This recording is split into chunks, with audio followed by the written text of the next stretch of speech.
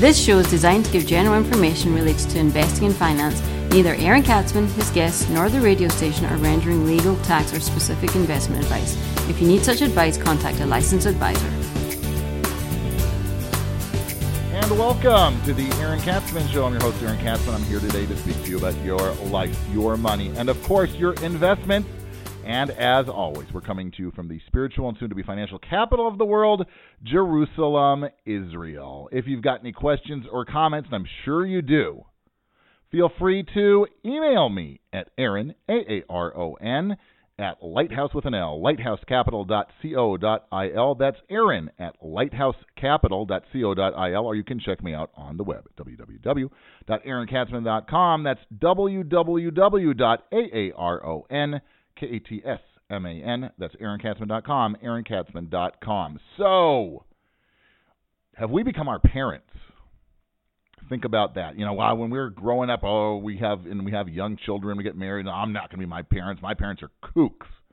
I would never become my parent. I'm going to do things completely different, 180 degrees different than my parents. That's what I'm going to become. Well, you know, when we are young parents, right, we never think that we're going to be similar to our own parents, right? So it's not going to happen. Then fast forward a few years, and all of a sudden you say something, and it's like, cha-ching, I cannot believe it. I have turned into my mother, or I have turned into my father, and you just like start shaking. And he said, you know, I promised myself for all that time, for all of these years, I'm not going to be one of them. I'm not going to join that team, that club. I'm going to stay sane. I'm going to stay normal. And then you know what? Turns out maybe they're the normal ones, and they're the sane ones, because you say something and it's like, I cannot believe it. I have lost. I have become my parents. Well, a few weeks ago, I asked one of my teenage children to turn off the television and put down their phone. The response is like, what am I supposed to do if I turn everything off? With a look like I'm the crazy one. To which I responded, well, you could get off the couch and go for a run, or call one of your friends and get together, or maybe read a book. Yes, read a book. And the response I got was silence and some kind of like a or some kind of a grunt that teenagers do. There were no words needed, right? I was just the weird one, right? Why should I turn everything off? And within 2 seconds, after I made my recommendation of getting off the couch and reading, or getting together with some friends, the phone and the TV went right back on. And then I remembered when I was that age, I was around 15 or 16, and my mother would pretty much all the time say, you know what, put down that handheld basketball game that you're driving us all crazy with. And I would just, you know, and why don't you read a book? And I would just like grunt and look at her like, what? Why should I do that? Right? I'm absorbed in my little handheld basketball game. I'm not going to start reading a book. So things haven't changed. Well, now, what does any of this have to do with finance? A funny story. But this is not believe it or not, not a parenting podcast. Although it could be. People have asked me, because of my incredible wisdom with finance and with money, maybe I want to transfer some of that to child rearing. Of course, if you saw my kids, you would probably not listen to the podcast. Bump.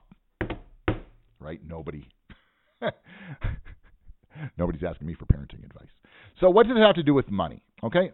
While we not want to turn into our parents, there is an issue where many tend to think their parents were brilliant. And when it comes to receiving an inheritance, for some reason, when people get an inheritance, they think that their parents were like Warren Buffett or Peter Lynch or some other unbelievably successful investor. Without question, the most common mistake that I hear people make when they get an inheritance, when they receive, especially like a stock portfolio, is that they become totally emotionally attached to whatever it is they receive. While usually this is going to apply to inheriting one's parents, last week I had a phone meeting with someone in the U.S. who received money from a grandparent. And after reviewing their goals and needs, it became quite evident that the inherited portfolio they got, left as it is, would be a major mistake. when I suggested making the portfolio tilt a lot towards growth, let's say, so they could get some more aggressive and get a lot more growth in the portfolio, I was met with, I don't want to make any changes. My grandma was smart and great in investing, and I trust what she did, and that's fine for me. To which then I responded something like, your grandma was a great investor, and she had a great portfolio for somebody who was 92 years old, but you're 34 and you have a different financial reality. I explained that there are reasons grandma was holding certain positions, probably for tax planning, and maybe she needed some income. And those reasons are not at all relevant for somebody who's 34 years old. It just doesn't, what's good for them is not necessarily good for you. You're listening to the Aaron Katsman Show with your host, of course, the extraordinary Aaron Katsman. That's me. If you got any questions or comments, feel free to email me at Aaron, Aaron, at lighthousecapital.co.il. That's Aaron at lighthousecapital.co.il, or check me out on the web at www.aaronkatsman.com, www.aaronkatsman, aaronkatsman.com, aaronkatsman.com. So we're speaking about not relying on grandma when you receive an inheritance, right? Mistakes that people make when they receive an inheritance, they tend to leave their portfolio as it was for whoever they inherited it from, not realizing that somebody in their 80s or 90s has a portfolio that's probably strategically far different from that somebody in their 30s or 40s needs, right? And it's a big mistake to keep it that way. They're leaving ultimately tens, if not hundreds of thousands of dollars on the table, potentially, by not making any change. Which means, what do we do next? We want to start from scratch. Along the same lines of what is already mentioned, due to sentimental reasons, people refuse to make any changes to the portfolio they may inherit. The problem with that is your needs and goals are so much different than that of the deceased. I encourage clients all the time to just start from scratch, right? A clean slate, as they say. You need to define your goals and your needs, and then you want to create a portfolio with an allocation that's going to help you, and I underline you, achieve your goals, not your parents' or your grandparents' goals, your goals. Take a step back and catch your breath. Don't make any rash decisions. You don't need to decide anything immediately, right? It doesn't make a difference if you wait a week or a month. Don't fall into the trap that I hear so often, that the money is just sitting around doing nothing. I'm losing so much money. First of all, money sitting around for a month or two is not going to send you to the poorhouse. I want to give you an example. Let's say you have $300,000 and you can invest it at 3%, which is not bad on an annual basis, right? That's $9,000. But that $9,000 on a monthly basis is a whopping $750. Now, that's not a huge amount of money to lose sitting around doing nothing.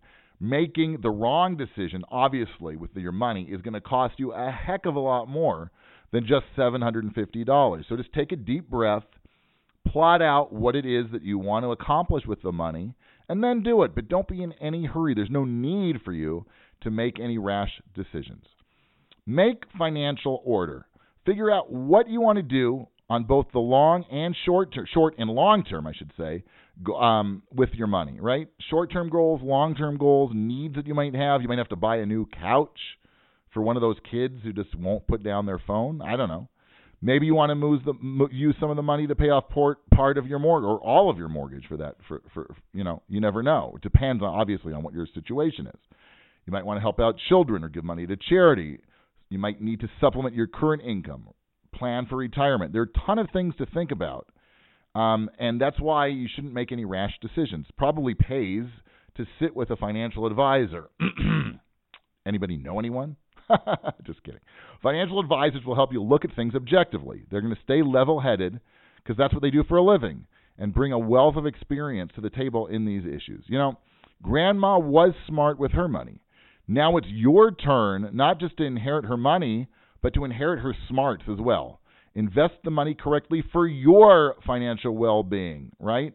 That's what she would have wanted. If you want to honor and use the money from your parents or your grandparents and use the inheritance to its fullest and have achieve the potential that you can achieve without money, realize that it's not theirs, it's yours.